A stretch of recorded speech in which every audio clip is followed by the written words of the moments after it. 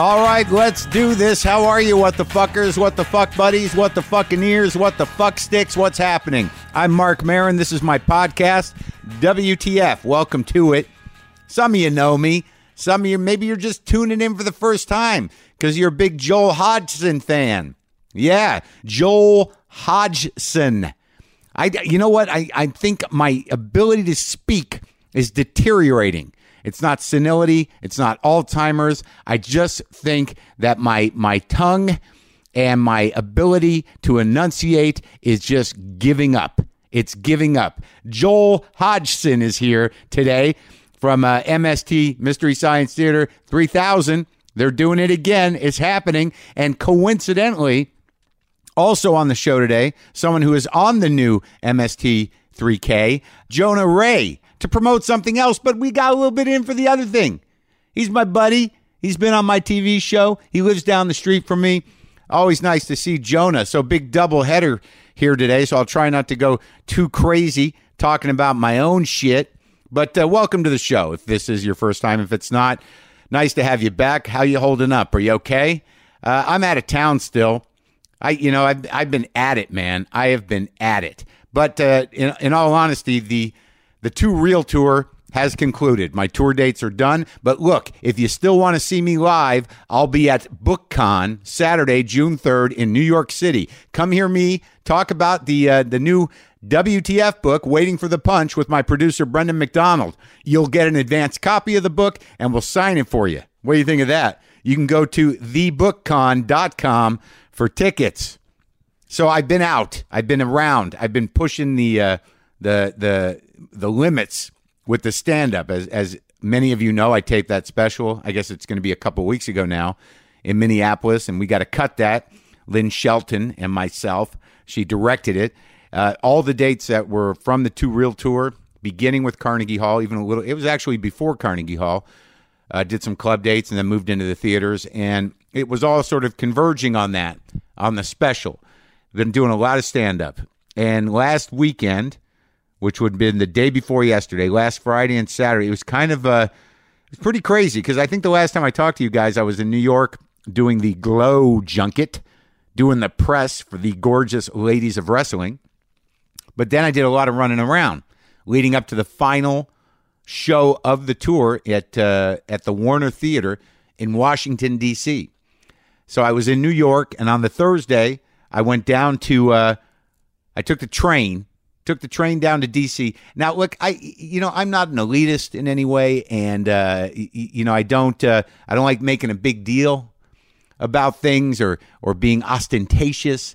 But I'll be honest with you, Brendan and I had to go down to D.C. on Thursday to do some business Friday morning. We had somebody we had to talk to, and I got his first class tickets on the Acela train from New York to D.C. It's about 3.5 hour run. The Acela is already a fast, in terms of Amtrak, it's a little more pricey. It's supposedly an all business class train. But I figured, hey, let's live a little and do the first class thing. But you know what it really comes down to is, I don't know if you've ever had to get on a train in one of the major metropolitan areas like Philly or New York or D.C., but the panic of boarding is something I wanted to avoid. And apparently I was willing to spend a few dollars to do it. Just that sort of, you don't know what track it's going to be on. If you're at Penn Station, you're just sitting there like in starting position. You're in starting position. You got one foot in front of the other when it's coming down to the wire on your time of departure, and you're just looking at that board. And when they drop that track number, you got to wait. You try to familiarize yourself with the architecture of the situation and figure out where all the tracks are. And maybe you know that if you do it regularly. I don't.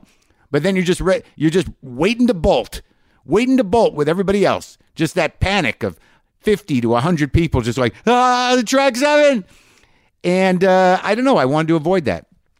And it was worth the few dollars extra to avoid that. We sit in first class on a train. It's not like an airplane, but you do recline a little bit, and they do give you some food. And it was nice. Give me a time to talk to Brendan, catch up, and we didn't have to go through the panic, the bolting panic of boarding a train.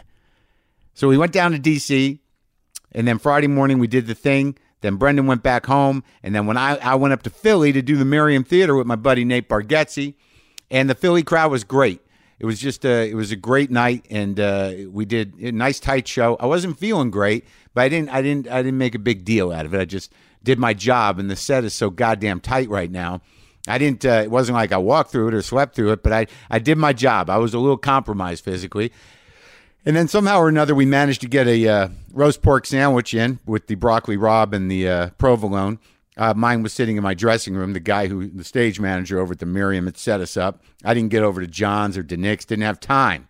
There was no time coming up from D.C., getting settled, getting my shit together. Then we do that show, eat the roast pork, crash, next day, up, take the train back down to D.C. And you know what? From Philly to D.C., I did it again. I got first class. I'm living it. I'm living large, getting first class on the Amtrak. That's where I'm at. So now I'm going back down to D.C., and I spent some time in D.C., Washington, D.C., which, of course, is the focus of all of our attention, all of our anxious attention, all of our terrified attention, depending on which side you're falling on. Some of you are, I guess, a couple of you're just thrilled with every minute of spontaneous horror. But those of you who have listened to this show for a while know that I like D.C. I like going there. It does still and always has represented something, probably a dream, and it's seeming more and more like a dream of a country to this day. But I still like walking around D.C. So I get to D.C.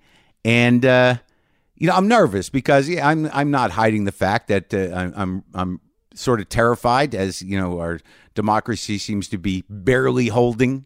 I didn't know if I would witness the carnage that was addressed in the inaugural speech. Like, what is D.C. like now? I had not been there since this administration took control. And I am happy to report, at least on this level, that D.C. was thriving and diverse and exciting, and there was all kinds of things going on with all kinds of different people. I look around at all the people, and they're okay. They're getting through it. These people were designed to endure. Americans were designed to hopefully, fight for what's right whenever we have the opportunity to do so. But it just felt like America still in Washington, D.C. Kind people, nice people, polite people of all kinds going about their day, enjoying the nation's capital and engaging in whatever events they were doing. The museums were all open. The carnage was not present. But it was a different experience for me in that. I've been there, and whenever you go there, who was ever president, don't matter who it is. You look at the White House, and you're like, holy shit, there's the White House. And there is always a sort of, I believe, maybe I'm unique as an American, a sense of awe to the buildings of government. But this was the first time, I just remember been there many times over my life, and you're always sort of fascinated with it. Why do I project? I'm always sort of fascinated with it. But this was this time it was more of a disturbed and perverse fascination. This is the first time I stood in front of the White House and thought, is he in there? Do you think he's in there? What's he doing in there? Is he just yelling at things? Is he in there, that guy? Is that guy in there right now? And then there's this other thought, if I just, if I showed up with a bucket of KFC and maybe some cheeseburgers, you think that maybe I could go in and chit-chat with him and see where his head's really at? You think he's in there? A sort of weird, panic, apprehensive feeling standing outside the White House, which I've had before in different forms. I've been there for several different presidents, both Democratic and Republican. But this time it was beyond party. It was just do you think he's in there? Is he? And I had not had that feeling before. But I will report that, even with whatever tremendous tension and discomfort that some of us are feeling, that the nation's capital still seemed to be a vibrant representation of a diverse country. I did not see the carnage. There was one building that was about partially demolished, and I was wondering, is this a construction site, or is this the actual beginning of the carnage? I don't know. Jury's out on that. Jury is out on that. So let's now talk to my friend Jonah Ray. Jonah is entering season 2 of Hidden America. That's his show, Hidden America with Jonah Ray. It's now streaming on CISO. You can also watch him in MST3K, The Return, that is now on Netflix. This is me and the lovely Jonah Ray back in the garage.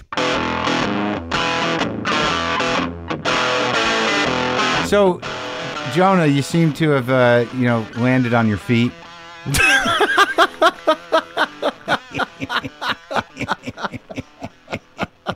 It's real touch and go there for a bit. But I landed on one foot and one ankle. Stayed balanced for a while, then got the other foot planted somehow. Yeah, I guess so. So I literally haven't talked to you for a long time, and we're neighbors, and I guess we just can't find time to hang out. I understand that. Yeah, well, we text about music, and then there's a couple complaints, and then that's it. Yeah, we should do something. Okay. Yeah, but it's really about busy. It's about being busy and about the fact that I don't really hang out with anybody. Do you not do anything? No, dude, I don't do much of anything. I don't know. Maybe I'm old. It might be it. Did you expect this of yourself? I never did much. It's a lot to get me out to a show. It's like I'll go do comedy. I'm working a lot. Yeah. But that's like doing comedy. That's faux social behavior. No, it's not faux. It's real. Like if I need to, touch work. base with, but it's like if you're in an office all day, you're like, I have tons of friends that I talk to all the time. Well, but like doing the road stuff, that's the work. But like if I want to just keep in shape, but like if I want to socialize, like if I feel like I haven't talked to a bunch of dudes in a while, just talk about chicks and whatever, beers. exactly, yeah, or whatever it is, a comedy or what. Like I'll go to the comedy store. I'll go early. I'll stay a little bit after my set, and I get all caught up. Yeah, I get all the dude energy I need. I get all the sort of like who's doing what. Yeah, see who's doing what. Kind of where they're at joke wise, and I like seeing people. So it works as sort of a clubhouse when I need it. That's true. Yeah. So I guess, but that's also a thing that like old guys do. They join country clubs. I would call the comedy store a country club by any stretch of the imagination. Well, it's more of a VFW hall for Vietnam vets. It's like a country club in hell. Yeah, it's just. Well, I don't know if I'm old. Let's not go crazy with it. You said it. I'm just. Yeah, but that wasn't an invitation to clobber with clobber me with it. Say it again. Say it again. You're old. You're getting old. Well, I think I'm getting older. No, Mark. No, come on. You got so much life to live. So, all right. I also want to talk about MST 3000. We're talking about the travel show, right? Yeah. I just when we wrapped up the third season of The Meltdown, we were also wrapping up writing and we were shooting also Mystery Science Theater 3000, and I was writing the second season of Hidden America all around the same time. Now, what was the inception of Hidden America? What was the pitch? How did it all come together? Well, I love Bourdain, and I love his show, and I love how awesome it looks, and also I like sketch comedy a lot, and I kind of found that you can kind of do a sketch show that's also just a parody of Bourdain, right? And have it be a secret sketch show within it. So, but it's a real travel show, though. Well, we go to real places, but everyone I talk to is fake. Like everyone's playing a character, right? So it's I got Yvette Nicole Brown from Community, like she's playing a DEA agent that I talked to while coked up in Miami. Really coked up? No. But I from experience, I was able to bring a lot. Draw from your experience. I was able to draw from experience of me being stuck in a bathroom with a guy talking about Tom Petty and the Heartbreakers. That's underrated. Not a bad topic. I mean, I've had much worse topics in those situations. At least that's something you can really lean into. Yeah, it's a lot like those. It was the topics are conversations like, I think I might have come inside that girl. Yeah. Yeah, that wouldn't go on for a while because that could always trigger like, oh, there's this one time, and you're like, I don't know, we need to do it. Go that far into it. No, but Petty, why not? Let's go down the rabbit hole. I love it. I'm a big Petty fan. So you're coked up. You're talking to so we got like a ton of I go to Nashville and I talk to Jared Logan, who plays like a Pentecostal preacher in a tent revival. But you go to the places. We go to the places. Sometimes we'll fake it out here just if it's easier. But what if you're in the place? Don't you talk to any indigenous people? Yeah, we talk to some indigenous people, some locals. By that I mean locals. Yeah, but I don't want to misuse that word. As much as I can, I'll cast local people for parts as much as I can, because like in last year we did New Orleans, and so I had Sean Patton play a part, and Sean Patton was able to bring a ton of local perspective to the part, and same with Chris True, who's an improviser guy down there, had him on, and it's just people are able to bring a lot of that local flavor to it. But why the choice ultimately? Like what stopped you from just doing a real travel show? Because I only want to be involved in fake things.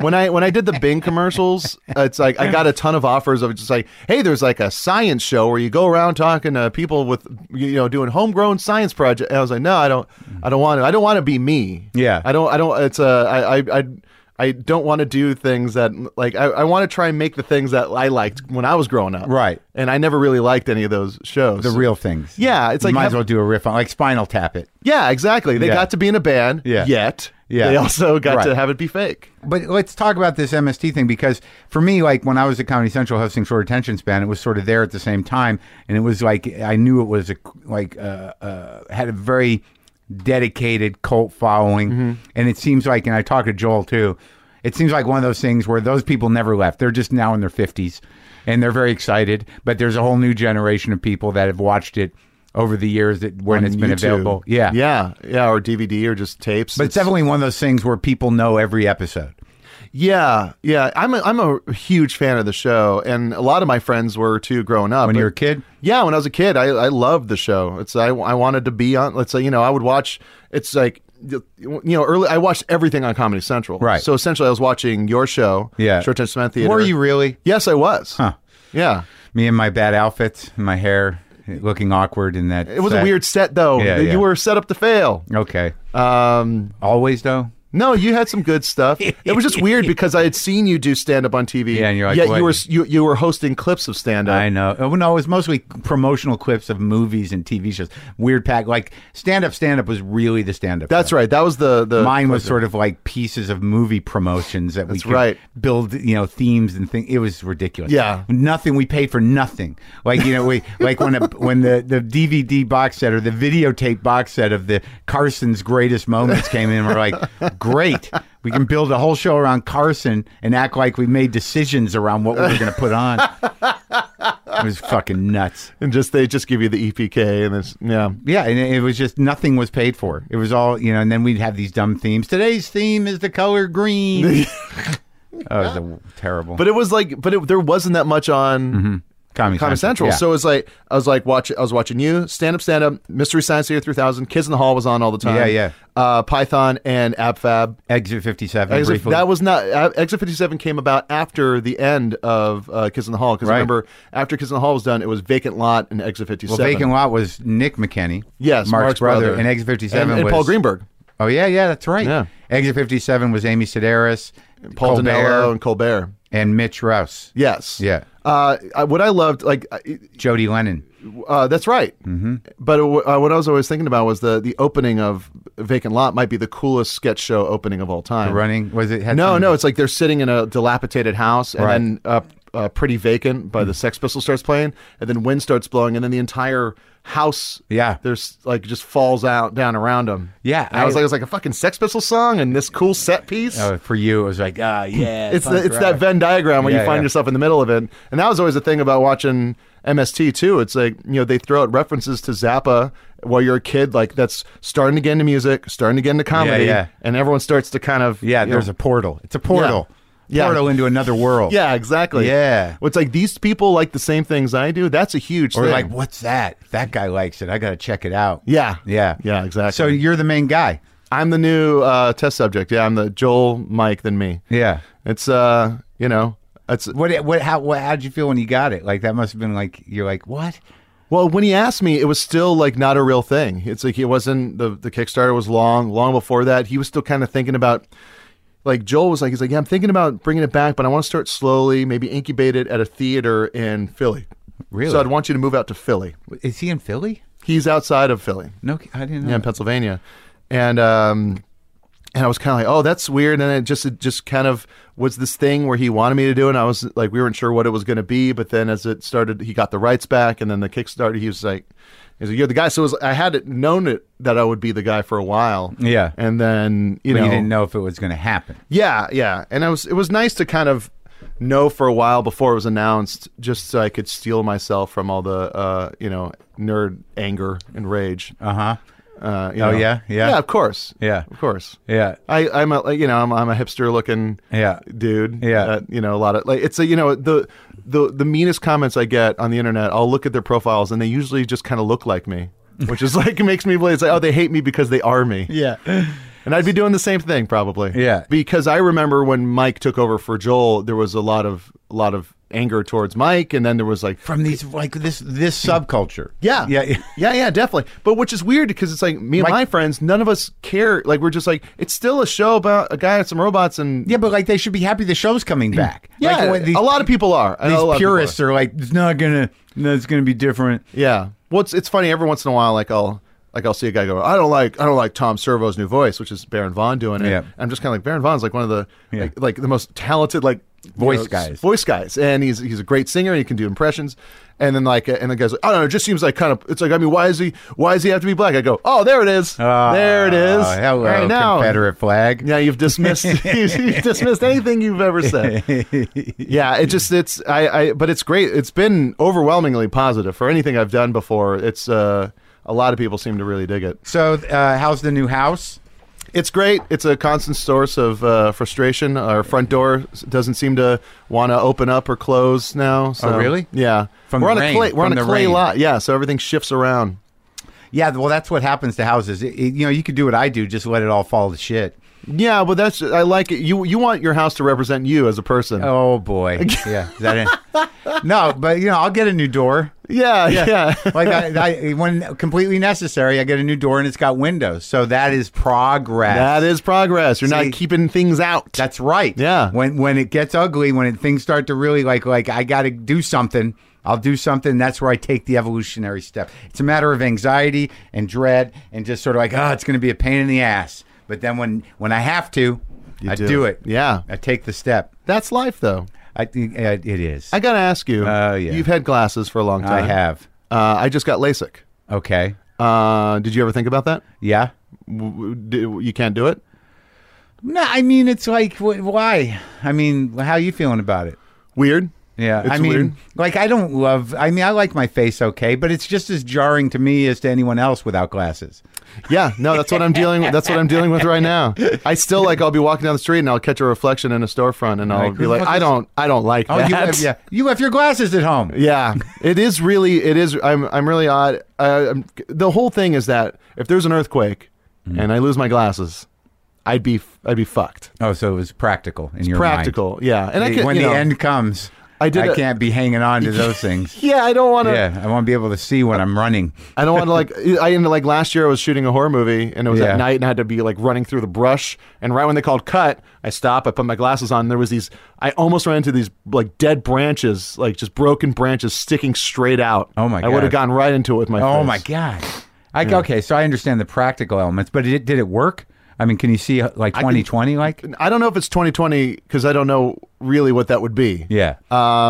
Things are a little blurry. The halos at night while driving are a bit much, big, bright halos around lights. Is that a common... That's a common thing that goes away after a little bit. But the fact that I can, see that says Rolling Stones, I wouldn't have been able to tell that says Rolling Stones. Right. Or that says Rolling Stones. Or you got a lot of Rolling Stone stuff everywhere. Everything is Come on. Yeah. Where's the other one? You're making that up.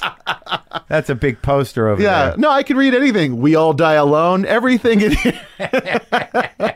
Where does it say that? It's in that second stack. Portraits, We All Die Alone, Aphrodisiac. Those are graphic novels. That should be exciting for you to see. Oh, don't do that. What? Don't just. Oh, you'd love it. I remember when the Star Wars Episode 1 came out. I was working at a record store. I was like, "Hey, how about that new Star Wars?" I didn't see. He's like, "What? You? Oh, come on! Surely you.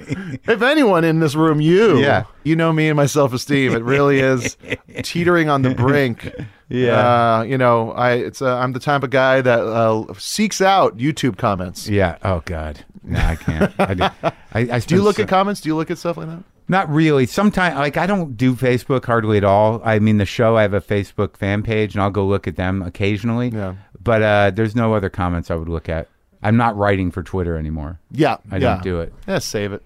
Yeah, and that's weird. It's once it really happened after the election where I was like, I don't want to make jokes and I don't want to fight with Nazis. Yeah. So that was it just took me out of it, and I kind of stayed out. And it was well, this isn't bad. Yeah, I'll occasionally turn it off or take it off my phone. I took it off my phone, but I still go through the web. I don't have the app on my phone anymore.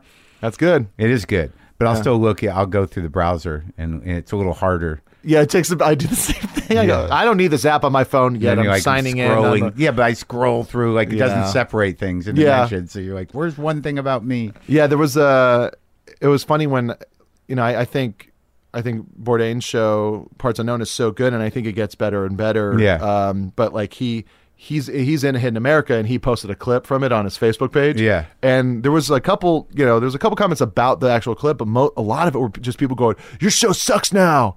To Bourdain. Yeah. Not that he's going to see. He's not going to look at his fucking Facebook fan page. You don't think, but you'd be surprised who does. That's a good point. Like you make these assumptions about certain people. Like that guy he's above it, but like, everyone's got a spare hour. I remember. They want to do some emotional cutting. Yeah. Yeah. The only guy I know who probably doesn't do any of that is Louis. Really? Yeah, he's off Twitter. He won't do it. It's principle with him. I think people who know they're compulsive can't, they know the time suck of it, but he's just sort of like, fuck it. When something breaks in the news or there's some bullshit out in the, the press world, it gets back to him, but he doesn't do any of that other shit. Yeah. That's there's sometimes a little bit inside of me that makes me go, oh man, I want to get to a point where I don't, I just do the work and I don't care about the social aspect. Right. Well, that's what I tried to do that this last tour. I just wasn't going to be that guy tweeting dates twice a day. I'm like, fuck it. If the theater tweets it, I'll retweet it. And I'm just not going to get hung up on that. Facebook, I put all the dates on Facebook on the fan page and just sort of that's it. And I would retweet the theaters and sometimes go come on, there's a few more tickets left. But I didn't get into that cycle of 2 or 3 times. I just fuck it. If he, I got the podcast, if they're going to come, they're going to come. Yeah. And it worked out. Yeah. And do you feel better? It's for not doing that? Well, no, just not just that, but do you feel that there's less anxiety? Well, yeah, because the downside of Twitter is you really don't know how many people see what you tweet, depending on how many people they follow or how compulsive they are about looking at their feed. Your number of followers in the big picture doesn't really add up to much. No. And, it's you may be able to remind people, because a lot of times people get on and I realize they don't listen to the podcast in order or whatever, and they may not hear about it. But literally the day after I do a place, after I've tweeted it 90 times, someone from that place was like, "What do you do in D.C.?" I'm like, "Fuck, I was just fucking," and it's fuck this. Yeah. Go old school. Let the venue promote it. I'll do a radio show if I have to, but Yeah, I think that's good, and then I like that idea of just doing the work. And a lot of people aren't on Twitter. No. That's the weird thing. I think my producer told me that 79% of adults are not. And there's part of me that's why can't I be part of that majority? Yeah. Do you know what I mean? Aren't we allowed though? There was so much in comedy in the past 10 years. There's so much been put on the social media aspect because of some people succeeding off of it, because of Dane Cook's MySpace page. It's a long time ago. Yeah, it's a long time ago, and I like to think that we can all disconnect. I wish Twitter would shut it off for a fucking week. I wish Zuckerberg and whoever's in charge over Twitter were just sort of we're taking a week off. Just to let the president sit and fester in his own garbage for a week and give the country a rest. Yeah. Give the country, where's that? Where's the hiatus of social networking platforms? Yeah, we should start instituting a spring break for the internet. That'd be amazing. That'd be real nice. Everyone's spring break, everyone go outside. Yeah. Or just at least those two platforms, just Facebook and Twitter. Shut them off for a week. See how let people start talking again. Yeah. In real time. Yeah. I do still like Instagram though. Still a fan of Instagram. I got on it and I go through flurries of it, but then I'm like, no, fuck, I want to take a picture of that. Do I got to take a picture of my sandwich? No, you don't. Right. I like making videos and putting music to them and putting them up and stuff like that. I don't use my time correctly, I guess. For me, it's I'll do videos and put music on edit it on the phone, like an iMovie app on the phone, and I do that as it's almost, instead of playing a video game or going on Twitter or reading so you feel like you've done something. I feel like I've made something and it just kind of, it's almost like a little morphine drip of creativity being hey, you did something. Yeah, no, I appreciate that, and I just don't budget time well. I always feel like I'm chasing my own ass. And when I sit down, sometimes I play some guitar. That's nice because that's all your thing. That's why I started a new band, just because I wanted to have kind of a meditation. Yeah. I like playing drums because it's like you're using your creative brain in a different way than you normally are with writing. Yeah. And there's no more now Zen kind of feeling than because you're just doing the thing you're doing right then. You can't really do anything else. Right. Because you're just thinking about the next hit, the next strum, the next lick. Like, well, the thing I do that's like so stupid and old school, like, God forbid I learn how to use GarageBand for something other than just talking on these mics. But like on my phone, like I'll tape sets on my phone, and then I'll come up with a lick in a very raw form, and I'll be like, I better record that. Here's the thing about GarageBand: you already know how to use it. The interface is so easy that like if you know how to do this, you just kind of you go, okay, press record. I can show you if you need. Oh, let's do that now. That's for years since I got a MacBook. I've been making songs on GarageBand. Like it's the best. It's so much fun. All right, okay, let's do that now. Are we done talking about your shit? Yeah, yeah. Let's do it. Okay, thanks.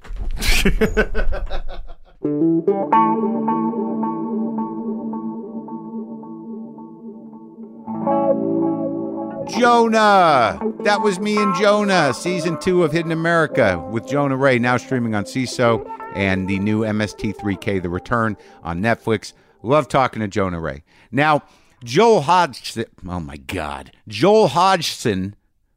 How is that so hard? Joel Hodgson. It is hard. It's hard for me, that name.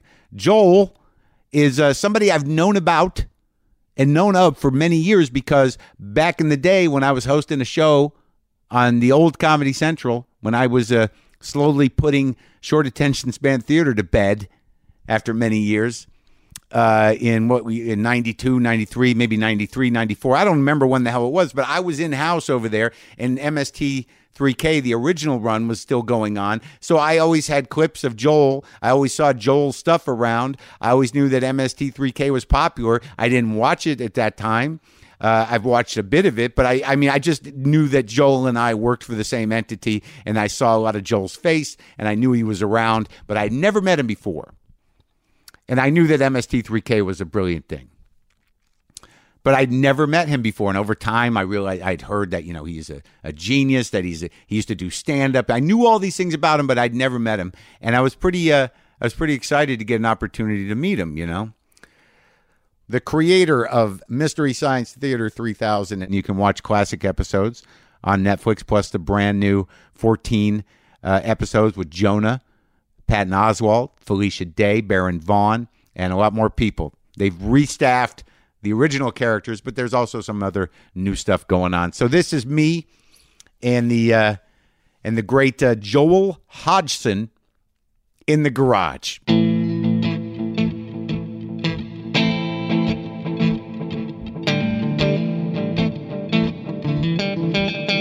So Joel, I think that we were you're older than me, but I certainly obviously remember the first iteration of Mystery Science Theater 3000, and then, but I knew, I didn't know who you were, and you were one of those guys that everyone talked about, this guy's beyond, he's at another level creatively. Well, know what you were. I mean that people love that show, and I wish I'd watched more of it, but I think that I was more concerned with drugs and music. Then I feel like... And you knew Kinnison, and I want to talk about Kinnison too, so... But this is the thing, I don't know how many people know that, you were hammering away at comedy, but also, I don't know how many people know that... How much did you raise on this Kickstarter for the new one? It was altogether over $6 million. And because there was, whatever the nerd culture was now, you found them then. There's a very specific type of sci-fi kind of robot kind of nerd guy. You should see the look on his face when he's describing this. He seems actually, I'm just doing color commentary. Am I wrong? Marc. No, but you seem genuinely happy when you describe that. Well, no, but I'm just so happy that so many of them are I'm going to give Joel money to make more, and they've got to be my age. Yeah. Right? Yeah. You grab them. Between but there's a lot of them that are 35. Mm-hmm. So that's 35 and up. Right. like they were 12 when it came out. Right. There's a lot of them like that. Right. When people know me from short attention span theater, I'm like, you must have been a child. Yeah. It's a little weird. Makes you Right. feel old. I don't Yeah. feel bad about it. Yeah, no. But and when I'm sure they appreciated it. Like, Oh, yeah. it was like really important to those people. I think the reason why I was bitter at that time was that, short attention span theater, mystery science theater, like people would get some things confused, but also you were doing this brilliant thing. And, I was, hosting a clip show based on promotional material. But listen, I gotta tell you something though. Yeah. When they hired us, I think they thought we were going to do that. Like, I think it's a huge misunderstanding that they even really let us do Mystery Science Theater. Was that with Comedy Network, pre-Comedy Central? It was Comedy. It was Comedy Channel, and Comedy then Comedy Channel, Channel right. merged with Ha for like 9 or 10 months, and then it became Comedy Central. So we were in Comedy Channel, Ha, Comedy Central, and I really think when I first met those guys, they were really treating it like this is going to be MTV with comedy. Yeah. And I think they thought, oh, we'll just get Joel and these robots to host clips. And I think that's what they were thinking. And then we refused to come to New York. We said, we're not coming to New York to do the show. We have to stay in Minneapolis. You can't afford to pay us enough. And the studio was too small. And we said no, and then they had to rethink us. But I really think they thought, like, you know how it was when Higgins Boys and Gruber, Tommy Sledge, Yeah. Rachel Sweet. Everybody was doing that, and then they started to develop programming, and the last remnant of that was short attention span theater. But I believed when they started, it was all based on an MTV model, and they thought we'll have VJs who host comedy clips all the time. Yeah, I think that's true. They really thought and that was also the mystery of you. Is that like where are they coming from? Because I just look at the dates. You were in the middle you were in the prime of it when I was hosting that show, but you were never around. Like in that building I was at HBO downtown. Yeah, it wasn't even a real studio. It was an office space. The ceilings were like this low. It was crazy to shoot in. They had to hang lights from the. But you were the mystery man. It's like, oh no, that's all made in a lab in Minneapolis. It really, in some ways, it really served us. In other ways, it really hurt us because we weren't really in the culture of show business. But that's better. They could kind of ignore us on certain things. But look at it. You just raised $6 million from 35 to 60-year-olds who are excited to see the puppets come back, the robots. That's right. But let's go back, because the thing that, like, I wasn't mad at you or anything. I was, I was sort of mystified by the whole, because I was new to show business other than being just a sweaty stand-up. I was a child in a lot of ways. Were you, didn't you start in San Francisco? Not really. Really? Where did you start? I after college, I did it maybe twice in college. In 1986, I moved out here and became a doorman at the Comedy Store. And I got all fucked up on drugs. And by late 87, I moved back to Boston, where I went to college. And that's really where I started. And then that's a good town to do stand-up in. Yeah, it was great. I did. I came in second in the riot, and and I started working, doing all those one-nighters. And then in '89, I moved to New York, and I was going back and forth making money. And then like '92, after hitting the wall on losing my sobriety again, I scrambled out to San Fran. But yeah, it was San Francisco and Boston, L.A. and New York. Yeah. And Minneapolis, Chicago. That's how I looked at it. I think it was sister cities were really pretty hot comedy scenes. Yeah. But like you started, so what, you come from, how big's your family? There's 5 of us, 3 kids and 2 adults. Yeah. And you work with your brother sometimes? Yeah, we did for years. Not anymore, but yeah, we did for years when I used to live out here. We had a production company together. But when did you start? So like what business was your old man in? Oh, my dad was a teacher and my mom was a teacher. My mom was a nurse and then taught nursing, and my dad was like a teacher pretty much his whole career. Like high school? He taught, he started out grade school. He was like my actual principal when I was in kindergarten. and my friend Billy Creeshon went up to him and he said, "Hey, I know your little brother." And he thought we were brothers. And yeah, so he was pretty much involved with education, like his whole career, either selling curriculum for some companies or teaching. He taught at college. Selling curriculum. Yeah, like SRA. Do you remember SRA? Yeah. The interdisciplinary, like, Oh, yeah. Kind of colored thing. It was kind of during the worst time in education in the country's history, and they could sell stuff like that. These little boxes that the kids read, these little pamphlets, and then got tested on. Oh, right. It was all individual. So was that like a commission sales gig, or was I think so, yeah. Interesting. I think so, yeah. But they're noble people. They work with the children and the sick. Actually, he was an educator, and he really cared about it. So he was in it. He was really living it, and I think he was happy. I think he liked it. Yeah, and you're the oldest or the middle? I'm the middle kid, yeah. So where does the interest in show business come from?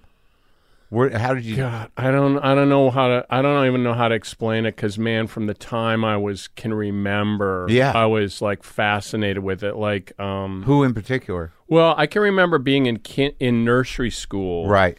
And they'd sing, "Do you know the Muffin Man?" And I'd go, "Let's sing, Do you know the Mask Man?" Like I had gone into a novelty shop in Madison, the Moon Fun Shop, and the walls were lined with like Don Post monster masks. And I was like going, holy shit, that's incredible. And so I was 5 and I'm going, masks. Like, I want to be a mask man. I want to know where those masks are. I want to dress up. Yeah. So from the time I remember it, I just was like, it's one of those weird things where it's possible that you just decide super young that that's who you are. Like, I was just fascinated with it, but I didn't know how to get to it because I was in... But it was masks. I was in southern Wisconsin, but that's all analogous, sure. I think, because masks, right, horror movies, costumes, movies, superheroes, the whole thing. But theater. For some reason... It's the oldest. Yeah, for some reason, I'm sitting there going...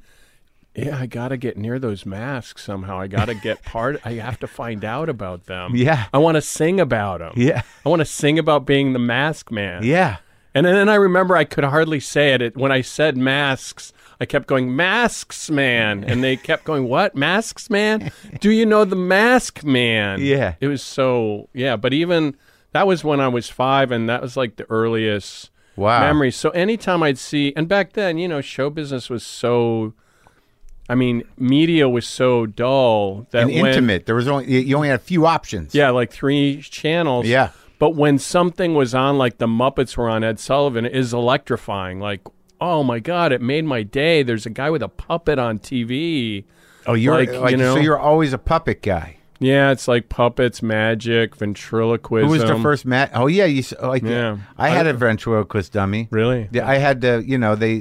They had Charlie McCarthy and Edgar Bergen available at some time, and I had. I think my brother had the not Edgar Bergen, Mortimer Snerd. That's the one I had. You had Snerd? Yeah, the goofy one. Yeah, and all the other kids, even then.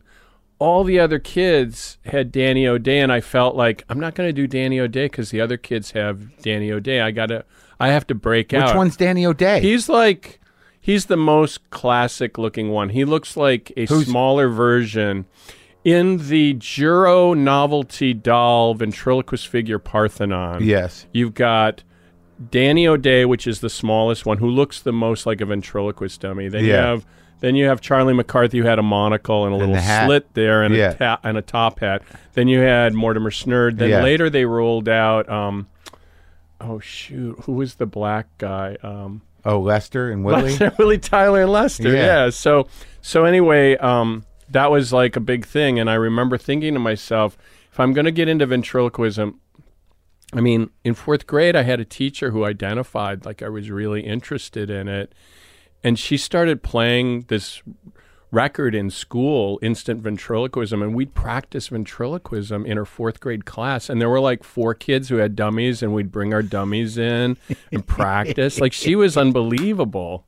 It's unbelievable. I was there. I was like, so in that year, my picture for my class picture, is me with my ventriloquist dummy. I brought my ventriloquist dummy to get it. I was thinking that's how I'd get an 8x10. Like Yeah, oh, right. my class picture. So I'm sitting there and I'm smiling so you could, and the dummy's mouth is open and I'm like saying, see, I'm doing ventriloquism because I could actually talk with the dummy. So you had that weird smile? Yeah, I had the weird smile. And it was all like. I'm smiling. I'm smiling. Yeah. Hi. Hey, how's it going, Joel? This is fantastic. And and you'd think somebody would have stopped me, right? Like some adult would have gone, right? Like, no, do you really want to do that? Yeah, we're taking a class picture. Put the doll down. Put down the toy. Put the toy. Yeah, I'm shocked, man. They let me be though. That's what's lovely about the Midwest is that's right. Everybody liked it. Everybody was like, that's amusing. I mean, I remember I was carrying in the neighborhood. I was carrying my ventriloquist dummy over to my friend's house and. His mom opened the door and she goes, someday you're going to go really far. You're going to go really far with that. With the dummy. Yeah. With Edgar Bergen's she just was dummy. Smiling. Yeah. And no one said, you're wrong. This is wrong. You're wasting your time. I don't think I ever heard it. Well, that's interesting about the teacher too, that like that idea that like, well, if these kids are excited about this, it's harmless and they're excited and they're engaging. Yeah. Let them do it. Yeah. It was really bizarre, but I don't know. I don't know how it happened. I'm 57. So you're a little older than me. So ventriloquism for most practical purposes was not a lively art form at that time. Really, it was the sort of the end of it. Yeah. Right. Yeah. But it was sort of fascinating because I remember being fascinated with it, and I don't know what the idea of throwing your voice or the idea I don't even know that I saw a lot of ventriloquists when I got that dummy, and I didn't really commit to it like you. I had it and I tried it kind of, but I wasn't in. We're at that age where you're like trying to find assign an identity. Yeah. And was a big part. Like, I'm not interesting enough, but if I held this thing and I could make him appear like a character, right, then I'm interesting. Yeah. Then I have a place to be. Sure. Sure. And you kind of can divert a little of the attention off of you because you're insecure onto this thing. Yeah. So if you just had the skill. And it's like Clark Kent. It's like Bruce Wayne, because you're like, I'm really doing all this, but you can't tell. Right. I'm really clever, but I'm acting like I'm not. It's like it's a confection, right? Social confection in a way. Like, yeah. Well, that's it. Well, you talk to a lot of guys, and it's like it was the popularity thing about being insecure, feeling like an outsider when you're comic or somebody who's prone towards that. You either do it in a way that's pleasant or you disrupt everything.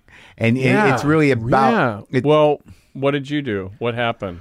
I was just a smart ass. Well, what were your parents like? Well, socially, like how did they behave? Were they like... They were kind of like, self-involved, hipster-y. They were kind of contemporary, always, they're both from the East Coast. My dad was a doctor, but we lived in New Mexico. So they were graceful socially, right? Not really. They were embarrassing. Not really. Really? They were. He's a doctor and not socially skilled. But he's just inappropriate. Like, he was socially skilled, but he was always the guy like, what's he gonna say? Like he wasn't. Right. He wasn't that. And my mother was always embarrassing. They're very vain, but this is going on too long. But they were sort of ice storm parents. Gotcha. Right. And not the Joan Allen, but the Sigourney Weaver and Kevin Kline. Yeah, great. I love that reference. Yeah, that was the time. Let's have a key party. Yeah. I think they were at one of those. That's great. I get that feeling. Okay. Yeah. I get it. So not Midwest. So you wanted to be funny, but you weren't exactly cueing off them the way they behaved, or were they maybe showing you the wrong way to be funny? Well, I think I was fighting them. I think that they were so self-involved that I needed to get attention elsewhere. Yeah. That was the thing. Yeah. So I always was trying to undermine structures, innately. Right. Like the teacher, like if I was bored, I'd fuck with the teacher. Yeah. I made a few Hebrew school teachers cry. And I got kicked out of a private school just because of my dumb mouth. Wow. Yeah, that's what I come from. But you seem to do it a little nicer. Yeah, no, my parents were really good socially, and my dad was like really funny, and I cued a lot off him, but I didn't really realize it at the time. So he actually was kind of making a little path, but I don't think he ever thought like. it was all by example. He was kind of just doing it. He never said, "Hey, Joe, why don't you do this?" It was almost like firewalled. And later I realized, wow, it's kind of similar to what some of the stuff my dad would do. But also, like, I imagine that they were selfless enough and responsible enough, being teachers, to afford you the space, but also give you you learn the value of education and all that and doing your shit, right? What's weird is they never presumed I should go to college. Like, that wasn't even in there. Like, the only reason I went to college was... Those are interesting educators. Yeah, I think they were worried about the money or something, but it was like, I remember going to college and it finally dawned on me, like, this is fantastic. These women are beautiful. I get it. Yeah, this is fantastic. Yeah. Like, we're going to listen to records with really cute girls. It's going to be great. And it was. It really was. But it was exactly the right thing for me to do. I was still, I think, in my point in college, I was still sort of looking for the identity thing. So I kind of moved into a kind of beatnik, kind of outsider arty thing. Like, that's great. Hanging out and listening to records with girls was part of it, but I was more involved with smoking cigarettes and reading books with angry dudes. I didn't do that till like right at the end of college. That's when that all happened. Oh, yeah? Yeah. We would drum. Do you remember drum? Do you still smoke? No. Do you remember drum cigarettes? Like you roll them up. So great. Buglers were the old school ones. Oh, yeah, the drums right. were a little more exotic from Belgium, I think. Beaties, the like little tiny Indian ones with cloves. I never liked those. Yeah, that was intense. There were the Jarum clove cigarettes. I was smoking Marlboro Reds from when I was in junior high, so like I was pretty connected to that. I didn't. You should have just gone all the way and smoked Cools. Like just gone Cools were it. more of a blues man thing. Yeah, the mentholated ones. I tried them, and I tried rolling my own. When you're sick. Sure, I did. Mentholate, open up the lungs. Yeah. I just remembered something, though, Joel. When I was a kid, when I was in third grade, I did some stage work. Like, I was able to recite all the presidents in order, and I did that in front of the class in third grade. And then I put together skits with this kid, Jerry Graves, and he played Grover, and I was the setup guy. We did a comedy team thing with this. Awesome. So it must have worked, right? Well, it was something. You know what I mean? Like, it was sort of an impressive skill. I'd learned the presidents from a coin collection booklet, and I didn't have the coins. Like a commemorative coin collection book. But I didn't have the coins. I just had the book, and I just memorized them in order. Yeah. And That's great. it's easy to kill with that. You just got to nail it. No laughs expected. Just get them all, and have the teacher go, "Yep." That's awesome. But so, when did it evolve into something that you were like serious about? Well, and what was that? Well, listen. Okay. A lot of my stuff came, like I said, from my dad. We were in a big part of this is the church. Like, we were in the Methodist evangelical church in the Midwest. So, you were Christians? Yeah. Oh. And so that has a lot to do with what I do, because first time I heard live music was in church. First time I saw like a movie projected was probably in church. First time I saw a magic show was in church. It's like they were always kind of like a little bit suspicious of entertainment on the outside world, which is rightly so, you know. And they would entertain. Corrupting, horrible influence. Well, it's ruined everything. Part of it is, part of it is, but it's like, but part of it's awesome, and so it's like they were a little bit like suspicious, and so there's a big emphasis on being able to entertain. So there was like a pocket that I got swept into, like, hey, you do ventriloquism, great, do this father-daughter banquet. I was like doing gigs, making money, in the church, like 7th grade. I had a magic show. I'd do birthday parties. I was a clown. I rode the unicycle. So you were a clown, magic, ventriloquist guy. Yeah. Anything I could do. But those are the all ages fair. You can't lose. Yeah, right. And From I was 3 doing to 30. that. Yeah, I was doing that, and there was a lot of places to play. How good was your magic? How good were your chops? I was pretty good. Like right away, I was capable, but I understood that about being funny, like that was a really cool thing. Yeah. And so I started to do that more and more. And so I was like working a lot, and there was a magic club in Green Bay that I'd go to, and we'd like learn about magic. So you're like 13? Yeah, 13, 14. I got just embedded. I was that like kid magician. That was kind of my identity. You Right. know? And so you had business cards Yeah. and a picture. Yeah. And let me ask about the evangelical church at that time in the Midwest. These aren't born again Christians. These are sort of grounded. They're born again, but this is before they got kind of commandeered by the Republicans in a way. Right, Like right. It was a lot more like the Jesus story is very apolitical, really, when you look at it. Of so course, it was yeah. kind of like this is before they got kind of swept into that, and so it was a lot more. It was a lot different, and it was just. Like, again, my experience there overall with the Midwest is people were very nice and very encouraging. So that's kind of where I was at. Yeah. They were just enthused at what I was doing and thought it was charming or something. Sure. you know? Are you still there with the Christian? Yeah. Oh, yeah? I am. Held up. I'm a believer. Held up. I mean, it's like anybody. It's faith, so it vacillates, Yeah. right? Sometimes Right. I don't believe it. Sometimes I do. Yeah. But I believe I'm really grateful for the culture of it. That I'm kind of explaining. Like I kind of got to be in there, and it kind of accelerated my growth in a way. Like doing what I wanted to do, and everybody was really nice to me about it. I tell you, if you're not fighting that battle, if you're not fighting against God, there's a relief to it. That's right. Yeah. Right. That's covered. What's that Gary Painter song? I fought the Lord and the Lord won. Ralph Records. Well, Ralph Records. Sure, Ralph right? Records. So you held on to your faith. It gave you a good foundation, and it gave you your early opportunities to perform and also take in entertainment product, no matter how compromised it may be by the Jesus. But that's great. That's great. I got to remember that. But it was in. You knew you wanted to be up there. Yeah, I struggle with it so much. Like that was a big thing in college. I went to a Christian college. Oh, really? Which one? Bethel College, Bethel University. And so you really only were playing records with girls?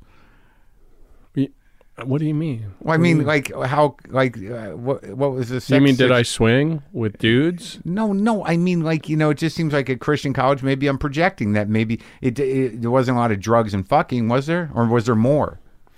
I think what it was is it wasn't decreed. That thing that was great is it wasn't decreed. You're in college, you have to drink and fuck now. Right. Everybody kind of had to go on their own and go on walkabout and kind of figure out for themselves. So it happened. Walkabout on campus. Yeah, like sexual walkabout. Yeah, we lost that guy. Yeah.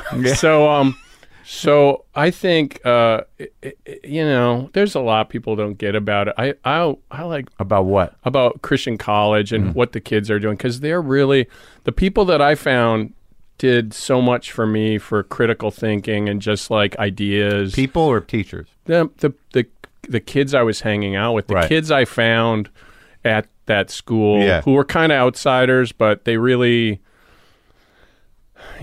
They kind of, we were like doing the bohemian thing towards the end and reading cool books and smoking cigarettes and having a drink. No, it has to happen eventually, but like I'm not anti-Christian. I think that there's something pretty amazing about having a sort of what is supposed to be a moral foundation or a spiritual foundation or this, at least to have those questions answered and allow that to happen. It's not terrible. It's a struggle if you really want to think about it and really really try to find your way, regardless of what you believe. Yeah. Everybody's got to kind of do that, right? And so that was just the hand that I was dealt, right? And I have to say, it wasn't that bad. Now, ultimately, there's things that there's things that you don't like about it because there's, by and large, a lot of people that could be kind of mindless and just accept it and are kind of towing the company line about it. I'm not really talking about those people. And I think that once the dubiousness of righteousness is where I think it runs into trouble. I mean, fanatics are not fanatics. But that's not the Jesus story. No, righteousness I know. Right? But like anything you're using, because I thought about this morning. Like, how many of my principles are principles, based, in a moral foundation, or are they just things that I think and do to make me feel like I'm better than other people? Right. And sacrifice too. Like how to what does sacrifice mean? Is it just a game? Right. Do we really have to selfish sacrifice? Game? Yeah. I mean, to make ourselves feel better. Like I sacrificed. I'm owed this. Like, well, there's a difference between selfish and selfless. It's that when it comes down to being, progressive or a liberal or somebody who identifies with that team, the real question is, how much do you care about people that have nothing? How much do you care about poor people in your heart is really what's going to determine your moral foundation. That's exactly right. It doesn't, I don't know. Yeah, it doesn't matter. But it is part of my story. Yeah.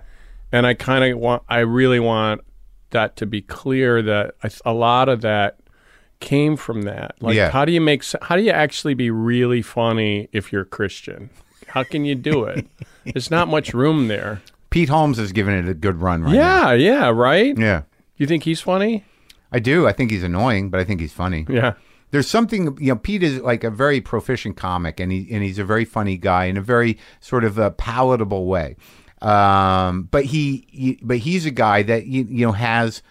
Same with Nick Thune. I know a couple of Christian dudes who were real, solid, like youth pastor type of Christians, right, who had a crisis of faith, and I think both of them did, and I think that both of them came through it with still with faith. Yeah. But with a more personalized version. Yeah. And I think that the fact that they struggle makes it compelling. Yeah, that's right. I think that was a really cool movement that happened, and I think it's for me, it was embodied in that kind of hipster Christian movement. Like, well, we're kind of born to fail. It's not like, there's no perfecting the machine. Yeah, and you don't, and the Jesus story is kind of like you don't have to do that. And it would be wrong for you to insist other people do it. You know what I mean? Well, I've always been fascinated with the idea of the sins, and that they weren't designed to perfect the human. They were designed as warnings and as a way to judge and seek redemption for your inability to stay, to be consumed by them. Like it wasn't a template for the perfection of humanity. That's a cool way to look at it. It was a template for the sort of flawed nature of human beings to regulate that, not to fascistically perfect it, like to eradicate it. Right, like I guess the idea is great. The idea of grace is you're really pretty much off the hook. Like you can't. Let's just admit we can't do anything to be perfect. Let's just accept that there's this grace that we're given, and it's a free gift. Right. And I think where we run into problems is when we get boxes that we got to check. Like I did this, and this. Ergo, I'm a good person. Right. Ergo, I'm better than you. Right. But the other thing I was going to say is like. It's just, it's Passover, man. Are you being observant, or what did you do? Did you go eat anything? I haven't done anything in a long time. Yeah, I don't have a community of friends or Jews. And, I sort of have relieved myself of, even the kind of annual rituals. I don't know why, really. But I don't miss it. I kind of, the religion never really functioned for me as a religion. Yeah, it functioned for me as a cultural identifier, which I think is really the weird difference between, mainstream Christians and Jews in a lot of ways. I kind of like anybody in a way who's in their own way trying to be obedient to God. And then the only time I don't like it is when they're trying to be obedient and they want to kill me. Right. Yeah. And that's where that's where you draw the line. That's where I say murder. Check, please. Good for you. I was really trying to do a joke and I couldn't do it. That's my only joke for this whole thing. Which is? I'm okay. So let me. You draw the line at murder. Now you're correct. You're fixing my joke, and you're actually making it better and more powerful. Okay, that's what I should have done. So first, I started out segue from the Seder. Yeah. People being obedient to God. Yeah. I'm for that, except when they want to murder me. Yeah. But I should have just wrote it down or something. Right. But I was really like, it's a bold stance to draw the line. And at I murder. started laughing. I completely screwed it up. No, you didn't. All right. Well, I was. we can fix that on post. Sure, I took it seriously. All right. I thought you were. Yeah, I thought it was a reasonable observation. I guess it's true too, but I felt proud, like I had constructed kind of a joke, but it's really not. No, almost a joke. Yeah, it's there. It's getting there. Got like, the setup. If I worked on it this afternoon, I'd get it together. Sure, absolutely. You want to come back?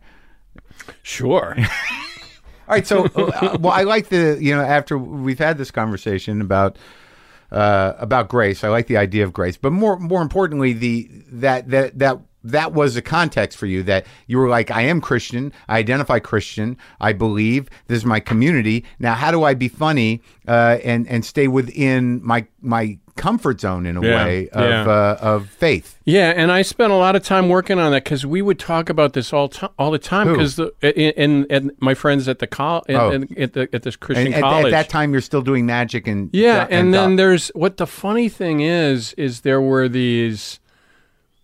regular bands that were awesome, and then there were Christian bands that weren't that good, but they would some things never change. But they would package them like famous bands. Right. Like there was a Supertramp, there was a group called Servant, and they marketed them as Supertramp. Their logo was like Supertramp. They sounded like Supertramp.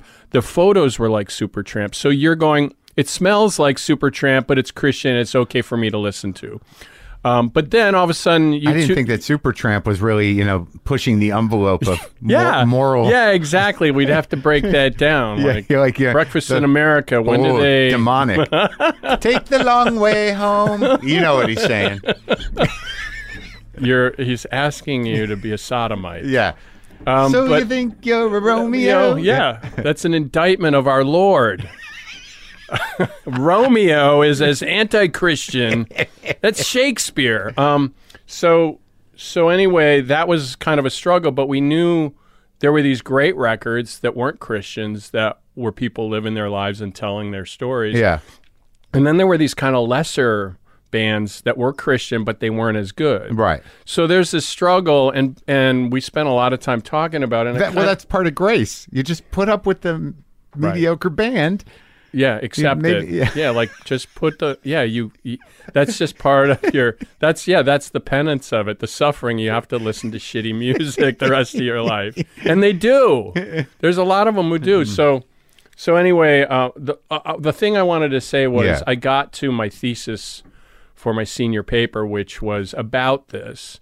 And the premise was, and this will kind of tie it all up in a bow for you. We'll be able to move off of this. I won't have to tag it? No, you won't have to tag it. So basically I did a thesis paper based on meaning and people finding meaning in your art or your performance. And basically my thesis was, people are used to finding meaning in your art if they're used to finding meaning in other things. Interesting. And so basically I realized I didn't have to worry about it. I didn't have to.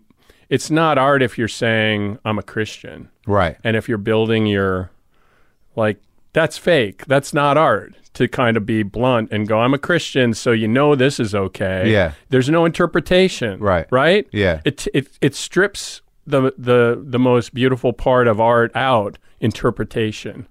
And so that was when everything kind of fell into place for me, when I go, I don't have to worry about it. Yeah, I can just do my thing, whatever I think, and they're going to find the meaning.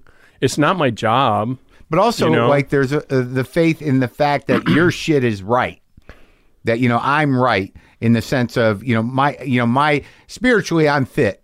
So, I don't need to pay lip service to that. Right. That's fake. That's fake. It's like, just be me. It's like an artist who stands next to his painting and says, let me tell you what I was trying to emote. And you realize that. And that was what was bugging me the whole time I'm in college.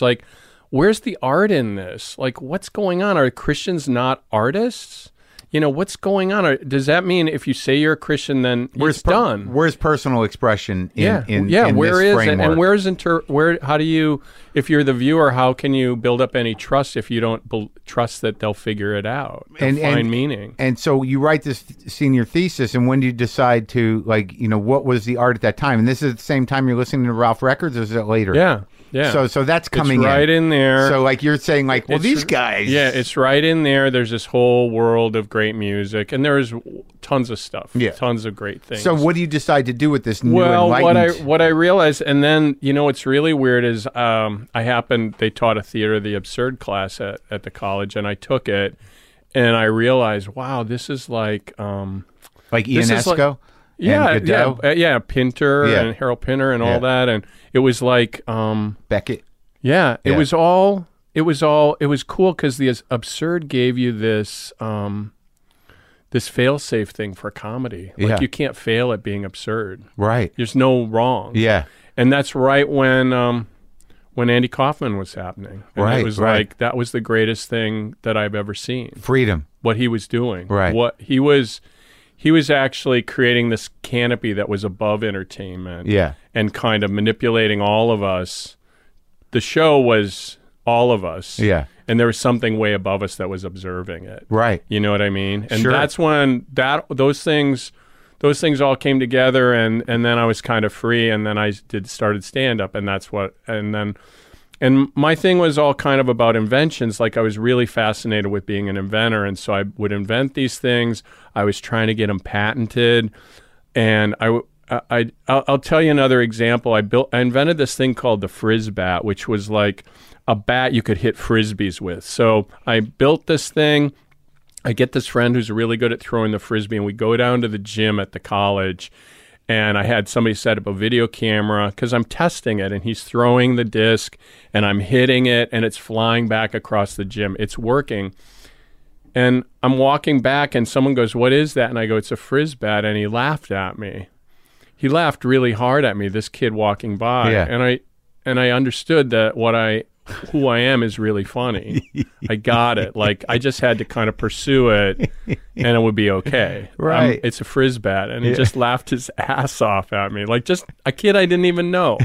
Right, a frizz bat, and that was kind of it. Where I just go, oh, I'm like already manufacturing all this, and I just have to let it happen, and I just have to show it to people. Not take myself seriously. Yeah, if I just show them what I'm thinking, and not. And the other thing I did was I guess, I'm like slow. I mean, I don't talk really fast. It's like I'm not really energetic. And somehow that kind of worked in my act. And I didn't really understand this till I read Steve Martin's book. Did you read that? It's great. Yeah.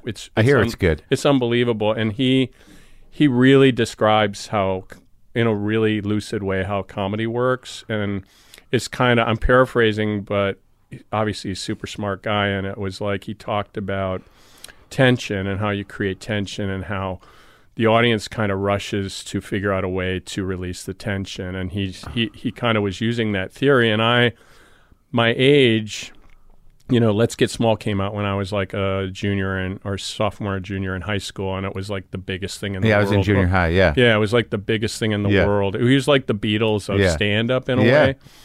And so I didn't really understand that, but that's what was going on, is I was actually like doing this thing, and it was weird, and it would create tension, and then the audience started to find ways to pay it off. And then I started to pay attention to what they were paying off and started building on that. That's what stand-up is, right? You learn your stage self, right? Yeah. It can take a long time. Like you must have figured out how to get to that. Like a few years ago. It took me like 20 years, really. I mean, I was effective, but I wasn't popular in any way, and I'm not sure I was my truest self. It took me a long time to figure out, like, how to be me in the best form up there. And I've manifested a lot of different angles. I was angry and sweaty and provocative, and then like I always knew I was funny, but it was almost like most of my stand-up career was acting against that. So you like rested and let it happen in a way. Well, yeah, the fear. It's a fear thing. The fear goes away. You either like if you're funny because you're defensive or hostile, and it's just how you deal with anger or fear. That might not be the best night out for everybody. Well, the other thing I got to tell you is I noticed just being here, you have a pretty strong aesthetic sense. Like that's usually pretty unusual for guys that are comics. Usually they don't like gravitate to those things, but that's like really obviously a big thing for you. Like pictures, instruments, records, like you got to reflect. Yeah. You're always getting these like beautiful things reflected back to Yeah, you. yeah. And that's like not that's pretty unusual, I gotta say. So, but I know where that came from. It's similar to you in the experience of masks. You know, like this was like when I was a kid, my grandmother's neighbors, the Nuricks, you know, they had a bunch of kids who were older than me. Like they were like, you know, in their teens in the late 60s, you know, maybe 20 years old in the late 60s. So when I was like 5 or 6, you know, I go over there and I go into Carrie's room, this dude, and it was just posters everywhere and pictures everywhere and records everywhere. And I was just sort of like, what the fuck? This is the best place in the, like, it was the same feeling as seeing those masks. Yeah, like you go, this is like, it's actually really great because this is waiting for me. Like I get this one day. Right, yeah. So that's really, it's so important. It's so important. The first mind-blowing. Invitation. Yeah. The invitation that this is going to be okay or this is going to be cool at a certain point. And that's like so important that, well, how did they treat you? Were they like cool? Were they nice to you? Oh, yeah, they're great. They babysat us. So it's like that's the best when there's an older kid who's cool and likes you. Yeah. It's like means so much. It's been my whole life because it's also because my dad was sort of absent emotionally and physically because he was working all the time. So I was always sort of in that search, and I didn't have an older brother. But all the dads were pretty absent back then. I back guess in so. the day. And also, my dad was pretty good dad, but he was pretty busy and pretty like working the whole time. Right, they did that. Yeah. But like also the late 60s, because I was like in 69, 70, I was 6 and 7 years old. So culturally, that was what's coming at me. You know, like Mad Magazine and just the news. I remember seeing Vietnam on the TV, the protests like that. It's frightening. It was frightening, but I was like, those are the ones. You know, those are the people who they know who they are.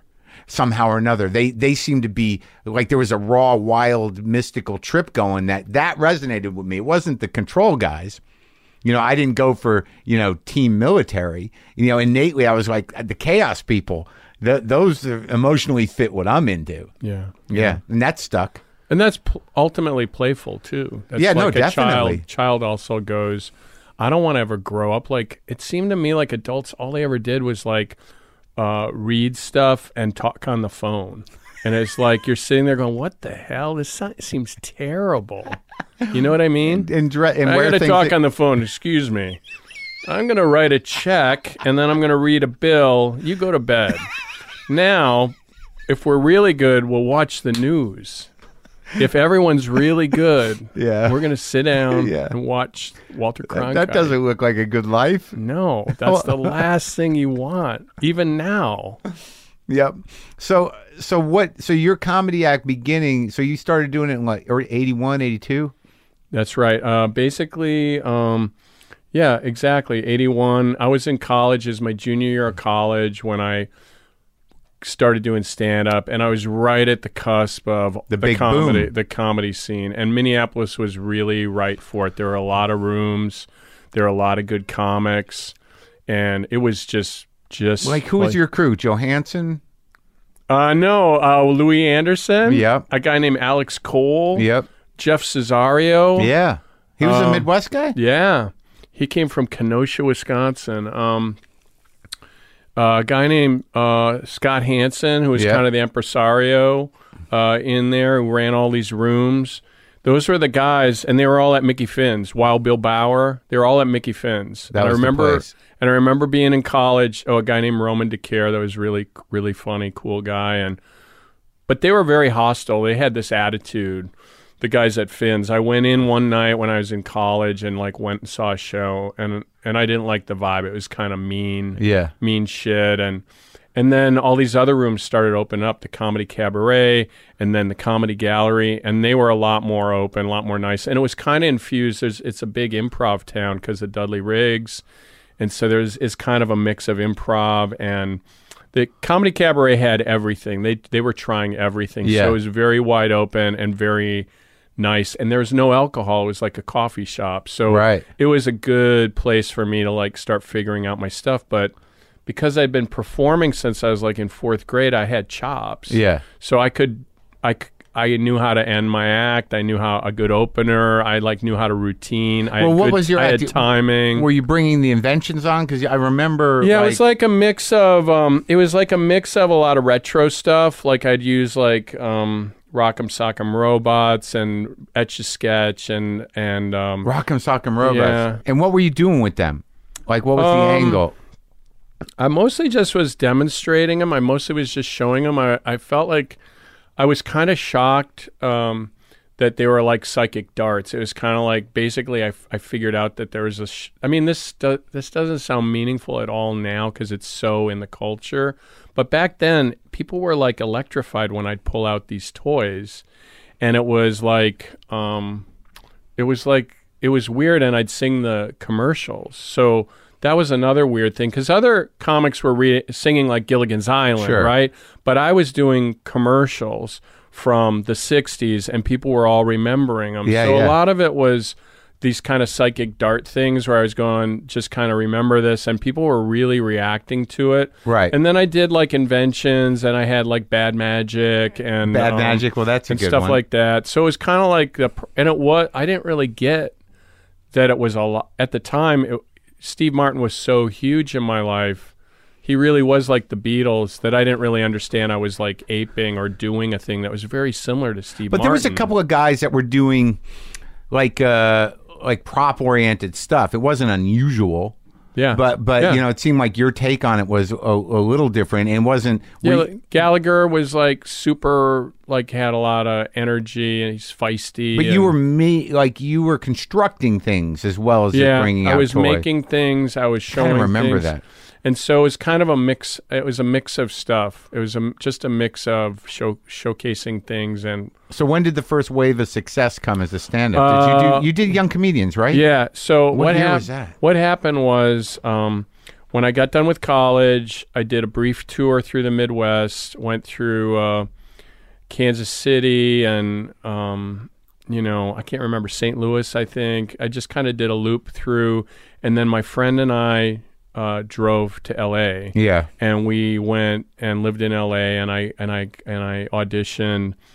I already kind of had an in. I got booked at the Magic Castle. Yeah. So that was like kind of my place. I did the Magic Castle a ton. Like, So you got real good at it. yeah, and it was like they liked me because I wasn't especially good at it. Like I was I was like a Ballantine. You know, it was like kind of bad magic Right. and bad bad props, weird things. Yeah. And it worked really good because I didn't threaten anybody. Right. I was really outside of that, and that was another thing that really helped me as a stand-up is I was pretty different than anybody else, and so I worked. Really good comics didn't mind me opening for them, so I would meet guys like. Got to be good friends with Shandling and Jerry Seinfeld and those guys. So it was like they liked me and helped me out. So basically about 2 months in, I landed Letterman. I got Letterman. A guy Out here, when you were out here, you mean? Yeah, there was like this guy who, it was really weird. A mysterious guy stopped me one day in the Magic Castle, and he says, did you know Tony Giorgio's brother-in-law is Barry Sands, who produces the Letterman show? And I said no, and he goes, yeah, and he's coming. You should talk to Tony about showcasing. You should go on Letterman. And so Tony Giorgio was the guy. He's like a character actor and always played mafiosos. Like he's in The Godfather, and he's the guy who puts the knife in the guy's hand. Yeah, I remember that guy. And he was a really good. He's a great like pickpocket, a really good card guy. And he got me, I got a showcase at the Comedy Magic Club for Barry Sands, and Tony Giorgio set it up for me, and I got the gig. So then 2 months in, I was 22, I got on Letterman, and that changed everything. So suddenly I went from unpaid regular at the Comedy Store at Westwood to paid regular at the Comedy Store in the main room. Oh, yeah. And then I was doing Letterman, so I was doing the road. And then I started, and then it kind of went dead for a while. I think Letterman didn't have me back on. And then I got the Young Comedian special. And that was the 12:30 show, Letterman, not the daytime show. it was the night So you flew show. to New York to do it. Yeah. Yeah, that's exciting. Yeah, it was great. And Dave's the Midwesterner. You must have hit It was off. great. It was great. Yeah, he was really nice, and it was super cool.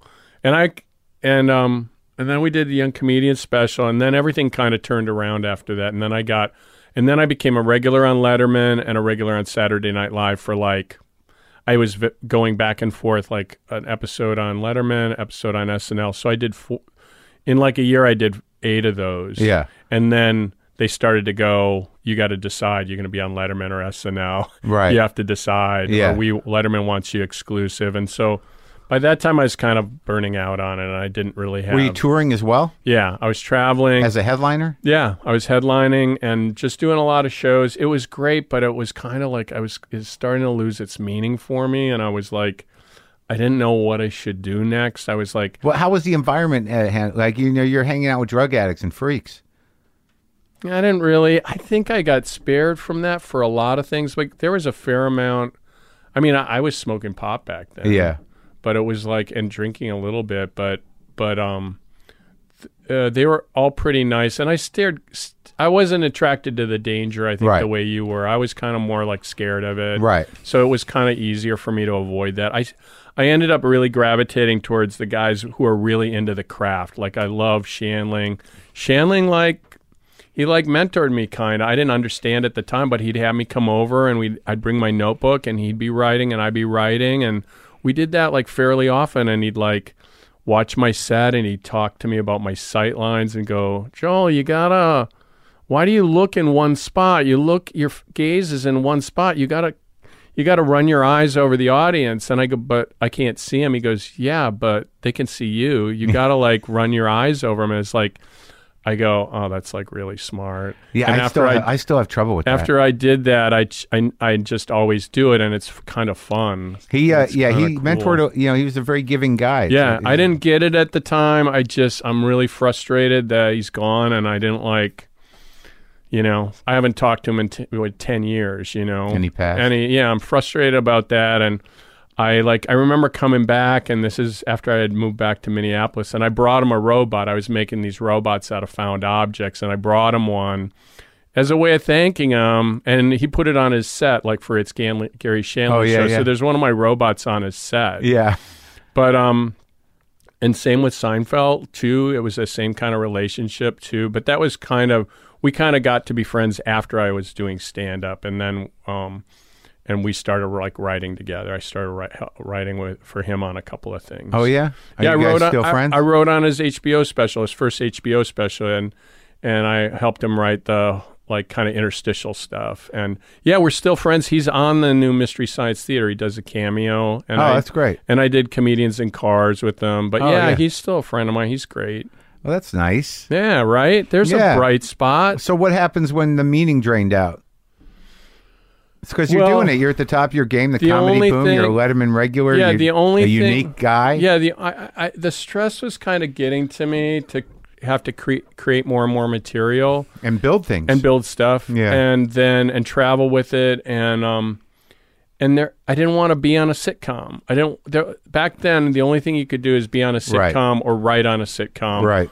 And I didn't like anything. I didn't even like Cheers. Like they brought me in to read for that part of Woody, on Cheers, and at that time I didn't even think it was any good. Like now I think it's awesome, but back then I just thought this is a sitcom. It's not what. Yeah, you were the anti-sitcom, so that was where your pushback was. You wanted to stay in the art.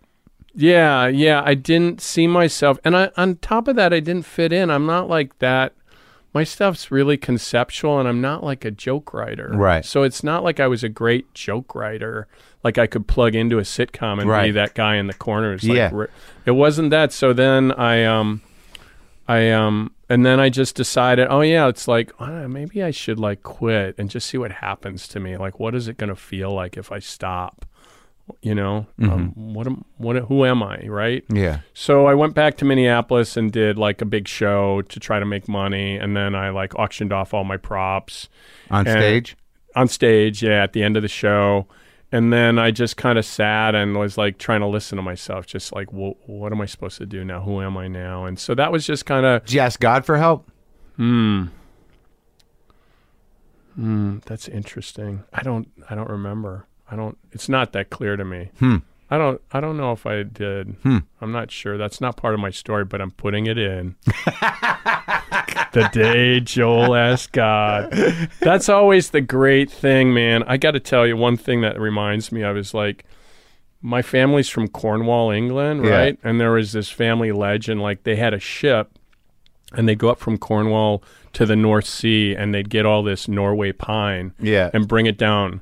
And supposedly the family legend was there was an incredible storm and your great-great-great-grandfather prayed to God to stop the storm. And if he did, if God stopped the storm and they lived, they'd become farmers in Wisconsin.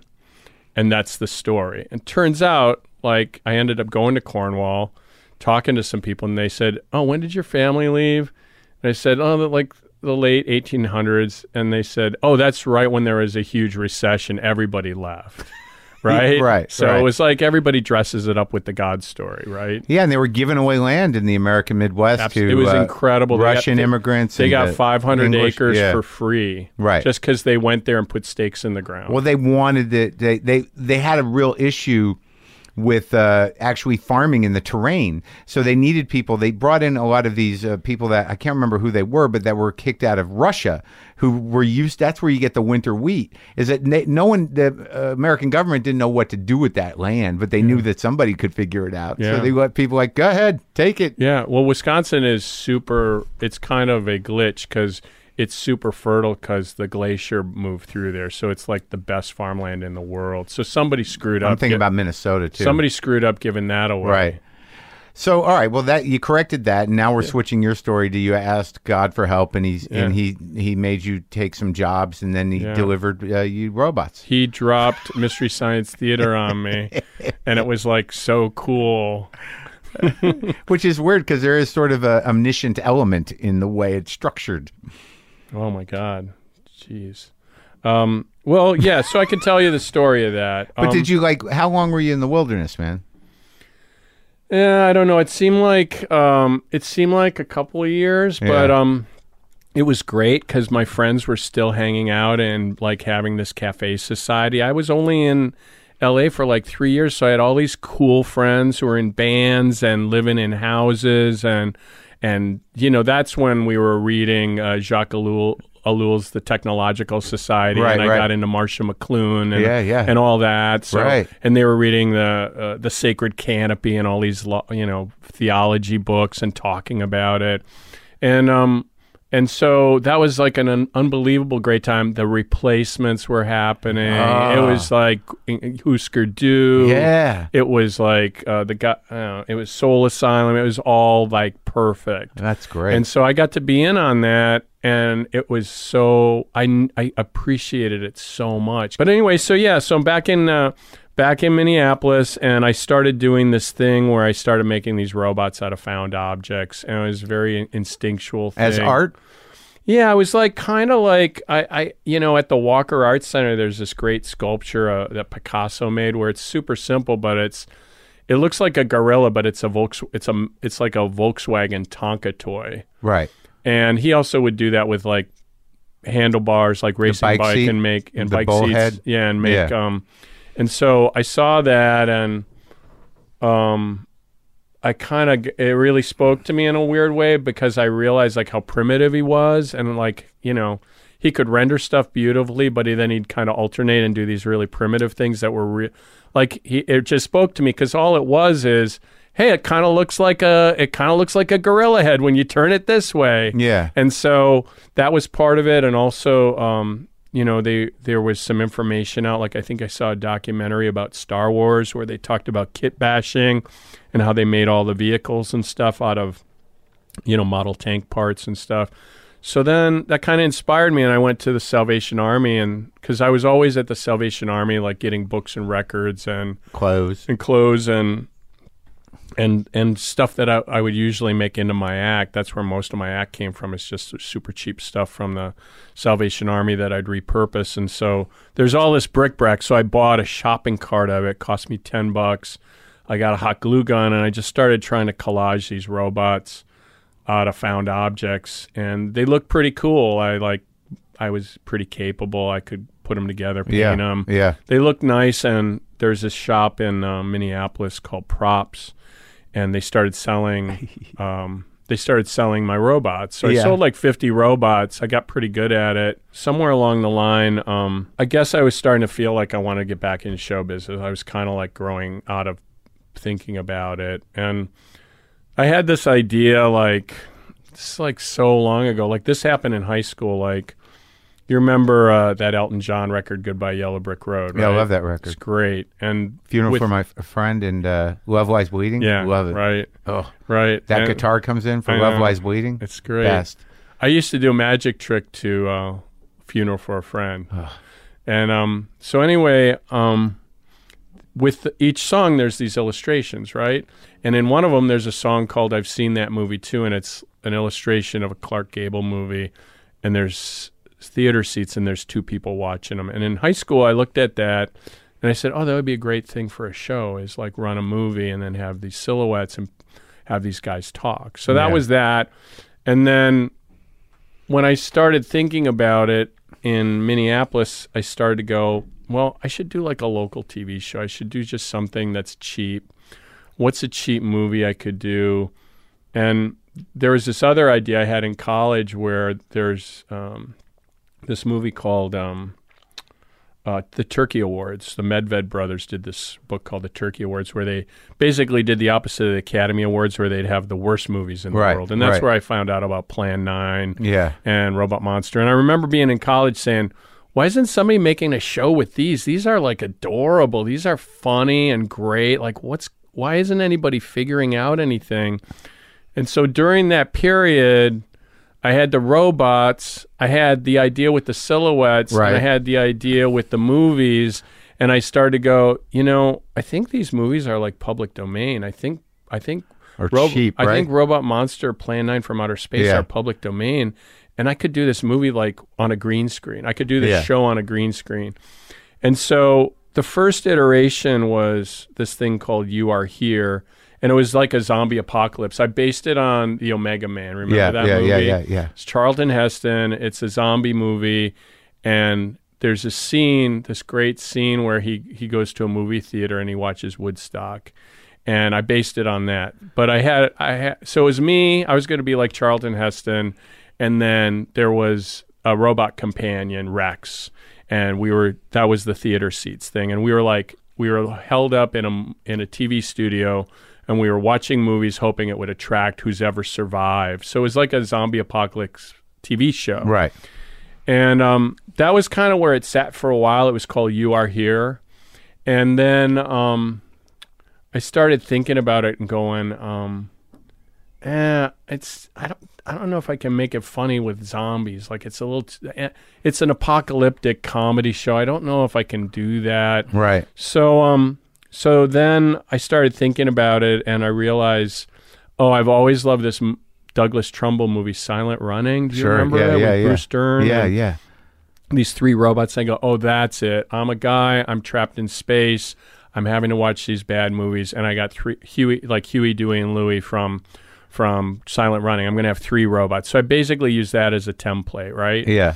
And then that was it. That was pretty much the idea. And then along the lines of that, I had a warehouse space, the Colonial Warehouse, and in that space where these guys were making this like slasher movie called Blood Hook. And I met one of the guys in it, was Jim Mallon, and he was like the director of it. And he started to like talk to me. I think maybe this is like 6 months later, and he had quit doing that. He was working at this UHF channel. He was like managing it. And he approached me and he said, we want to do a show with comedians. Like, it's kind of like he pitched me like the Gong Show with comedians. Yeah. And I just was like so fed up with comics. I didn't want to go back in the clubs. I didn't want to work with the clubs or the comics. And I just said, get to know Scott Hansen. He knows everything you need to know. Just go do that. And I'll build a trophy for you because I make stuff. I'll build you a funny trophy. But I didn't want anything to do with it. It just seemed so pedestrian. Right. And so, but then I got home and I go, shit, this guy's got a studio.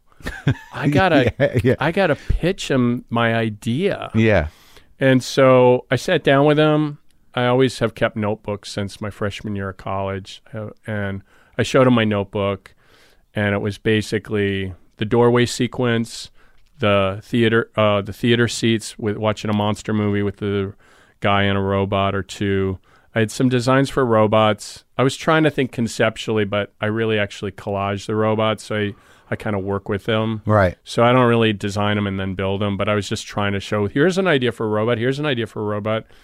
And then, and I think that was kind of it. And then he liked it, and he said, well, we should do a pilot. We should shoot like a 15-minute pilot. And so we set to working on it, and Kevin Murphy was the editor there. So he if people know Mystery Science Theater, they know he became Tom Servo over a couple of years. Yeah. And we started doing it.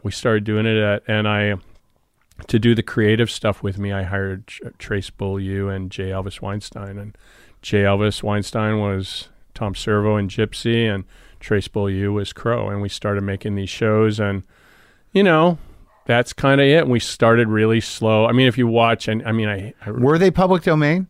Well, actually, once we got to the TV's channel, they had already licensed all these movies, and they happened to have some crummy movies that we could use.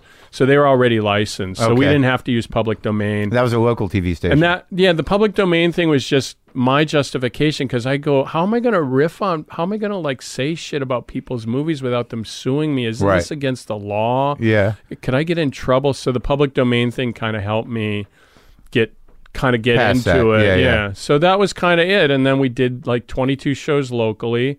The whole idea was to sell it to cable. Right. And then just around the same time, during that time I worked on Seinfeld's first HBO special, and I met Stu Smiley there. Sure. And Stu Smiley was the executive at the Comedy Channel. Right. And so I had a friend there, and I pitched it to him. We made a 8-minute cell tape, and that's it. That's the story. How many episodes did you end up making? A total of almost 198 total. That's insane. Yeah. So you do all these, and Frank Conniff's involved, and well, after we got rolling, we did the shows locally. We got to go to Comedy Channel. We finally got paid to do it, and that's when we started writing it. Yeah. But before that, we would just sit, and it was like watching us riff at a party. Right. We just kind of talk, and we just started to figure it out. But the big thing was the thing that really canonized the show for me was when we cut together like an 8-minute cell tape, and we used our funniest bits, and I go, oh, I get it. The whole show's got to be like that, rapid fire riffs. Right. And so when we got paid to do it, we started writing it, and that's when everything changed. Like if we would have tried to improv, it would have been stupid. Right. But we wrote it, and it worked. So and people loved it. It was so special and so important to so many people, but it was very specific. And it makes total sense that now would be the time to sort of reintroduce it to the world. And and you've got all this new talent and new technology. I remember there was a point there where you developed a show, because I remember being asked if I wanted to be part of it somehow or something. Like, what was that? Was it called The Box? TV Wheel. The TV Wheel. Yeah. It was first called the Xbox. Right. And then it became TV Wheel. It was like a revolving set. Yeah, it was built on a 32-foot turntable. There was a lockdown camera in the middle, and it's all done in one shot. So it's a sketch. It was like Laugh-In or like a sketch show. It was kind of like SNL, but I think there was auditions for it. It had total context though, because you understood there's a camera, there's a 32-foot turntable, and we have to do this all in real time. There's no cuts, there's no pre-produced pieces. So the premise, all I was trying to do is just make something really live feeling. Right. Because SNL was like rolling more and more pre-produced films in, and I was just going, it doesn't feel live. This is live. It was just a pilot though. They didn't pick it up. Right. Well, I'm happy for you, Joel. Thanks, man. Sorry, I've been handling this. Whatever you got to handle. Yeah, it feels so good in my hand. It's a nice weighty knife. Yeah. I think someone left that in an apartment that I was living in, or that I'd subletted to somebody, and there was stuff, and that was one of the things. You got so many, it's really nice in here. Thanks, buddy. I wonder, what is it like when don't have this stuff? I think about it all the time. Because I think, what happens to this stuff, how much of it is really important to me. I've often thought about cleaning it out and making it different. I just don't want it to get dusty because it's starting to. Some days it feels like in those roadside attraction museums that are unkept with freak shows and babies in jars and stuff. But there's always like layers of dust on all the displays. I don't want it to become like that, so I have to stay on top. It hasn't got that vibe yet. You kind of have a place for everything, so it doesn't. Yeah, not yet. But there's a lot going on here. Yeah, it's cozy in a chaotic way. Yeah. Well, all right. Well, I'm going to watch. I'll get caught up. Thanks so much. I really appreciate being here. I'm a fan. Thank you.